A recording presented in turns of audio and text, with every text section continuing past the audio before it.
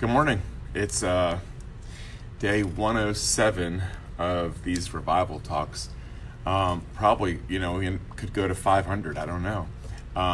Still trying to figure that part out. But as long as I'm still doing this and this is what I'm going to do, and I'll figure out something along the way. Because really I'm trying to just listen to the Holy Spirit and, live an unscripted life, which means we're not really invested in our outcomes. We're invested in this person called Jesus that we trust, and we trust that he loves us enough to move heaven and earth to bring us into our place of our destiny and to be seated in the place where we are actually doing the very thing that we were made for. So it's believing that. But I was thinking a little bit about yesterday about this whole thing of religion, because it's something I spin on a lot, because it seems like, 99.977% of Christendom lacks the encounter part of the gospel. The proclamation is there, but the demonstration is missing. And so what you end up with is this cerebral Christianity that basically reduces the Bible to a self-help book and us to learn how to behave. And that's what most of religion is about, is like keeping everybody in order.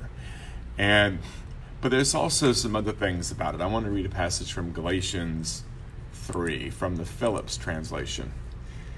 He says, I love the opening, "Oh, you dear idiots of Galatia, who saw Jesus Christ the crucified so plainly, who has been casting a spell over you? I will ask you one simple question.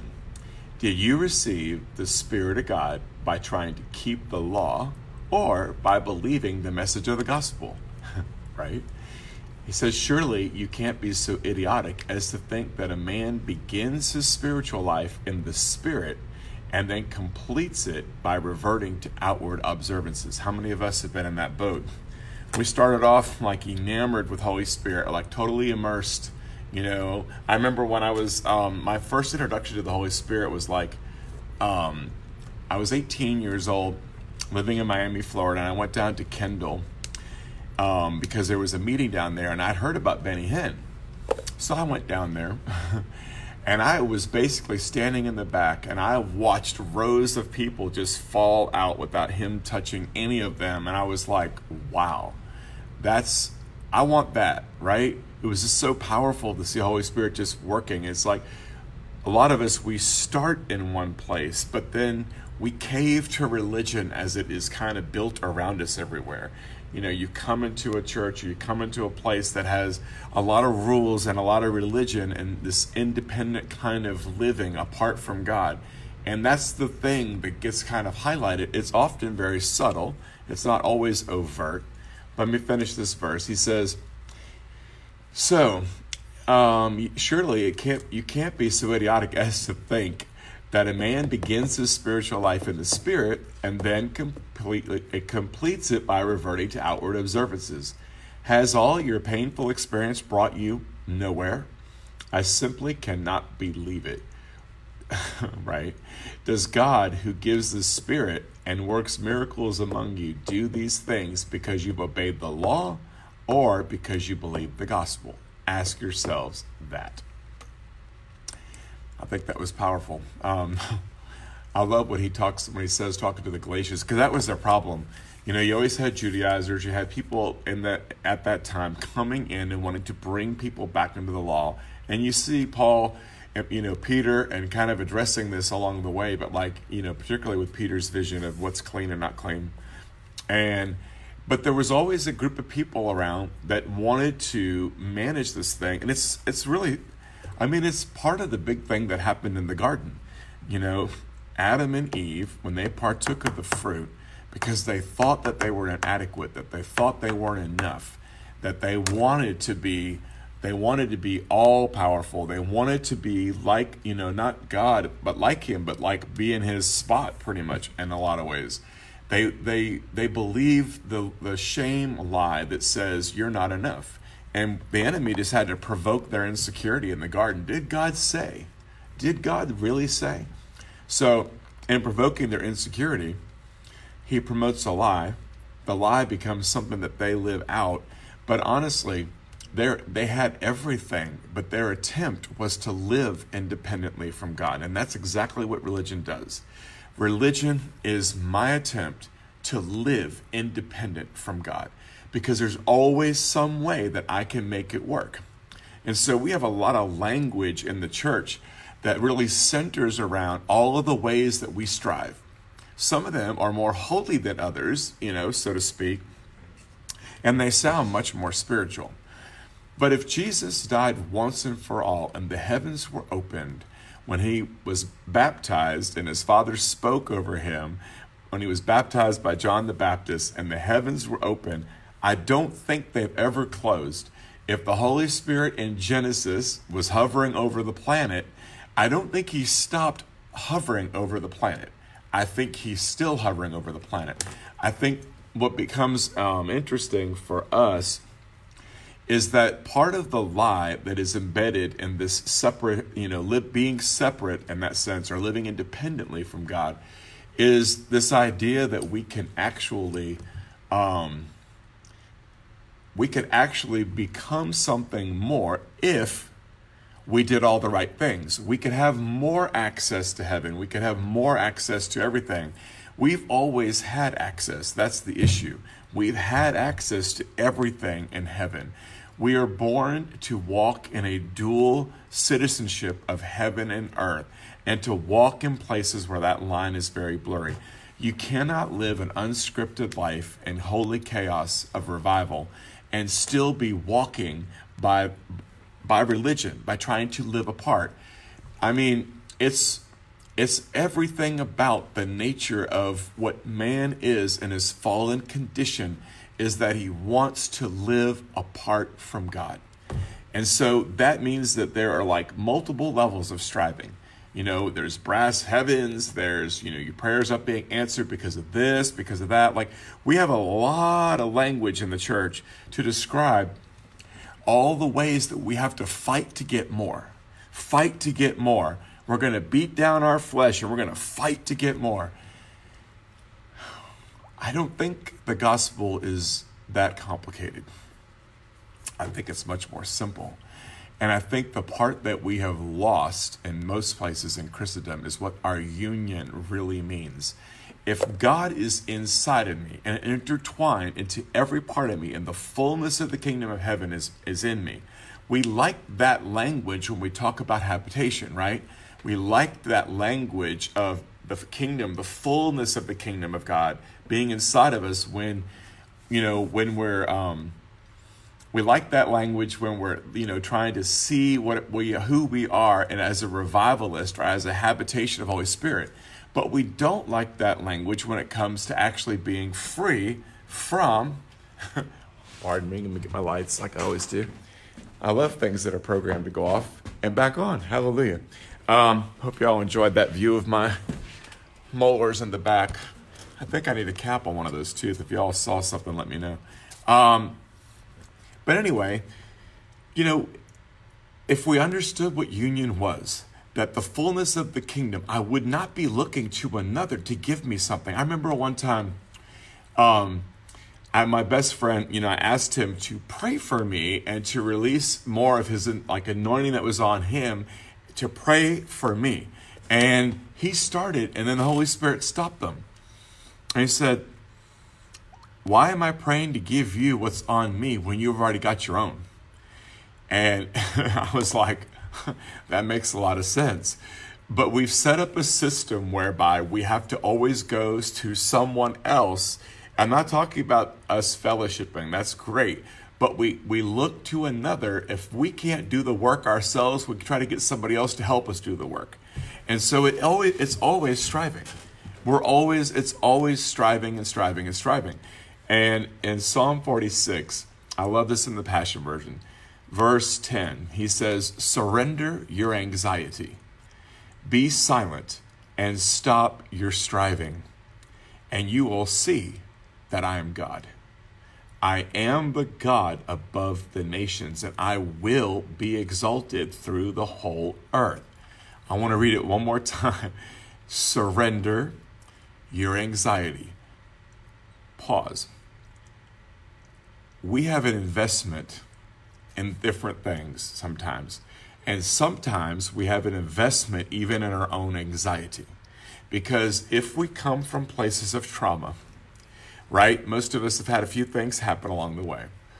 In trauma, we basically are overwhelmed. It produces great stress and anxiety. But many of us, because we've been through multiple traumatic places, have found life in the drama of trauma, right? So we get a lot of mileage out of our anxiety, and it's like, I think he's asking us just to lay it down. Like my anxiety, and I like the way David Hogan says this, talking about Paul and Hogan, is essentially, how's that been working for you?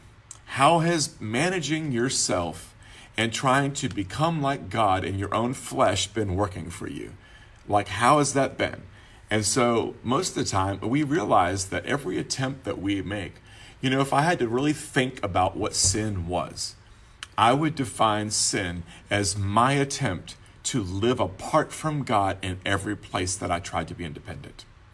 And if that means I'm trying to manage my anxiety through this, if that means that I'm into an addiction, if that means that I am building my own kingdom here on the planet, even if it means that I'm not a habitation or somebody who's prophetically driven and revelation driven and intercessory prayer driven, even in those things, it's like, if I'm not those, all of those are great things, but they can all be forms of striving. And I think we really like that idea of us trying to find life apart from God. And I think that's what I would label sin as. It's all the ways that we go and the things that we go to live life apart from God. The prophetic intercessory part has to do with us being able to see what God is doing, to see into the unseen real, and to literally participate with heaven on earth with what is unseen. That's the way we're supposed to function. We're supposed to function from revelation, not works.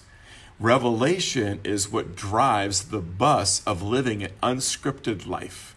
Revelation from heaven and the Word drives the bus of living in an era of continuous revival and holy chaos, where if we're not tuned in with our ears and we're not listening and we're not, taking advantage of our dual citizenship, we're in heaven and earth at the same time. If we're not doing that, then we're living in a place of trying to be independent. And here's one of the things that I feel like God's really wanting to unleash. He gave me that little phrase yesterday: religion is an attempt to live independently from God. And I think we're living in the reason we have to get religion out of our picture is because we're living in that holy chaos place, right? We're living in that that place where we have to be able to function and flow. Thank you. Lights on, lights off. Right. We have to be able to live in a place of being responsive to Holy Spirit. And most of us, I know for myself, I probably have so much more to do, or not do, wrong word, but to think about and figure out about what that really looks like for me.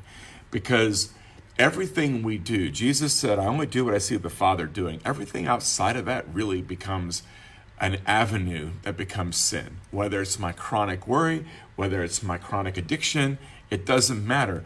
When we leave the house of peace and love, and we leave the house of security, and we leave the Father's house through any other way of trying to make something happen or to build something, I remember a friend I heard recently, somebody saying this. He made the comment that he was so surprised about how America was able to build so much without the Holy Spirit, because that's what we've done really well. We've built cerebral edifices to the sky where we come in and it's just all about what's in my head. And then we try to get everybody to behave. We think that's kind of cool. But the truth is, holiness isn't the process of something that's exterior that gets put on me. Holiness is the product of transformation. It's a product of our union, and really it's a product of actually knowing who we are in our union with Christ. If we know who we are already holy and righteous, right? All we're doing is stepping into the very thing that we know is true. As our hearts become aligned with the truth of the gospel, we are free. If not, the further away we go, the more anxiety and striving that we have. Here's what he says in Isaiah. I'll have to look up the reference. He says, if you want to walk by the light of your own fire, then this is what you're going to have. You will lie down in torment. And there's so much truth in that word, because essentially every place that we have tried to walk it out in our own, it has been torment for us. That's why when he says, be silent, and Psalm 46, stop your striving. You will see that I'm God. I am the God above all nations, and I will be exalted throughout the whole earth. Part of the thing that we have to surrender, it's not just our will. We have to surrender our commitment to living in fear and commitment to living in anxiety. We have to surrender the places in us where we want to somehow make something happen for us, or that we believe that if we do all of these things, that we fight and claw and press, that we're going to get somewhere. Because so much of what God's doing, I believe, in this era is, number one, suddenly is like firecrackers are going off. My wife and I have been talking to friends this weekend who have had they're experiencing crazy favor, meeting all the right people at the right time. And it's like, bam, things are exploding. Every one of these people has, including us, has a long backstory. And God isn't wasting anything in the backstory, but we have one, right? As for some of us, the longer the backstory, the greater the responsibility or the thing that we're actually being entrusted with. And so, I think the thing that God is, the realm that we're living in today is the realm of the impossible. That God is orchestrating things so that the only one that can bring the result or the answer is Him. And the only ones that are going to get it and step into it are the ones who are connected and, prophetically and in intercession and literally just being connected to what God is doing, Holy Spirit, and living that unscripted life with Him. I think for those that are willing to go there, we are going to really see mighty exploits and unusual miracles and power that is unprecedented. But we have to come into a place where we actually know who we are and who we carry inside of us. We like the idea of being a walking habitation and a walking revival, because that is true. But we also like ways to earn things. If you feel shame or condemnation at anything that you're engaged with, that's your indication that you're striving. I mean, it truly is. Because anything we do to live apart from Him, and let's face it, I mean, in the course of a day, I could be in one place at one point, another place at another point. And it's like, but I'm always coming back to the place of, okay, I'm going to let go and I'm going to surrender my anxiety. I'm going to surrender my plan and my agenda, and I'm going to tap into heaven. I don't want to lie down in torment. And torment is the only thing that religion can offer. It's the only thing that religion delivers is torment. As people try to work their way to getting more of the God who is already inside of us. Everything you have need of is inside of you right now. You cannot have the fullness of the kingdom. It's either I have the fullness of the kingdom inside of me or I don't have anything. There's nothing in between. I don't have a little bit of kingdom or a little bit of Jesus. I've got the whole person inside of me. And He wants to function through you and me He wants to function through us as us, united to Him. He wants the unique expression that only you can bring. He wants to live that expression out in you. And because we know that what people are drawn to when they're drawn to us, they're not drawn to our magnanimous personalities. They're drawn to the hope and the Jesus that is in us. There is no way that we can go anywhere without everything around us changing. And I'm waiting for a movie to be made that literally would show what it looks like when the light that just billows out of us, and what it does is it touches everything along the way. When we walk into a room, what happens when that fragrance of Christ just billows forward and it permeates the room? I would love to have a movie that actually highlighted what actually is going on, because we don't really know how much has exactly happened when we just show up. And 99% of the whole walk in living in this unscripted life is just to show up. If you show up, things are going to happen.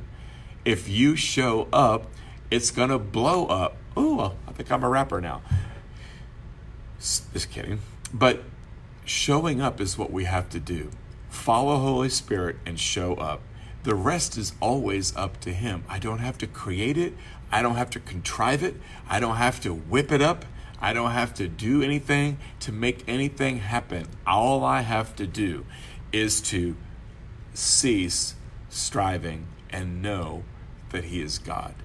And when I know that He's God and I know that He's good, then I'm not afraid of any particular outcome that comes my way. Everything that happens becomes part of my conversation with Holy Spirit. I'm not a victim. I'm not a victim of bad circumstance. Every situation that comes up in my life and your life is an opportunity for me to ask the Father, what are you doing? How would you like me to respond to this? In that place, we're not a victim, we're sons and daughters. The orphan response is to blame God and say, what are you doing? Why are you doing this to me? But the son and the daughter response sees the challenge of whatever it is, finances, health, lay it all out, right? As an opportunity to see God move. And that's when we know that we're actually on the offensive where we are. Like, in other words, that's where we know that we are literally living from a place of victory, not a place of defeat. We don't have an enemy that has all power. We have a Jesus who has all power that is inside of us, and that's who we are living through. That's what we do. That's what we release everywhere that we go. We fight from a place of already winning. And it's not really, for the most part, it's not so much of a fight if we even just cease striving in that. There's a place in here for us to really dig deep. So not dig deep. I don't want to use another word that has something to do with us doing something. There's a place in here for us to realize what's inside of us. That if your body needs healing, your being is intertwined with Holy Spirit. He's already inside of you. And we're going to release what's in us to actually do what it does in our body. That's all we're doing. Every miracle, every habitation, everything to begin a revival, to start up, get a flame going, is all in us. And when we come into the place where we actually know who we are in union with Christ, we're going to see tremendous things happen.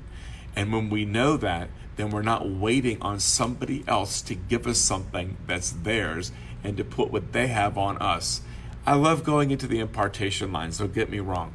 But my point is that in this place that we're living in, this era, we're going to have to know how to function differently, where I don't have to have somebody do something for me in order for me to be anointed to do the thing that God has called us to do.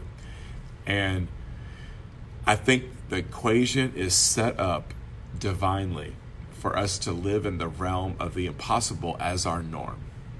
And in the realm of the impossible as our norm, we cling to the one who is the God of the impossible. We cling to Him and we follow Him and we live and move and have our being in Him. That's the simplicity of it all. Is what does it mean for me to live, move, and have my being in Him who's in me. All right, I'll leave it at that, as they say on Downton Abbey. All right,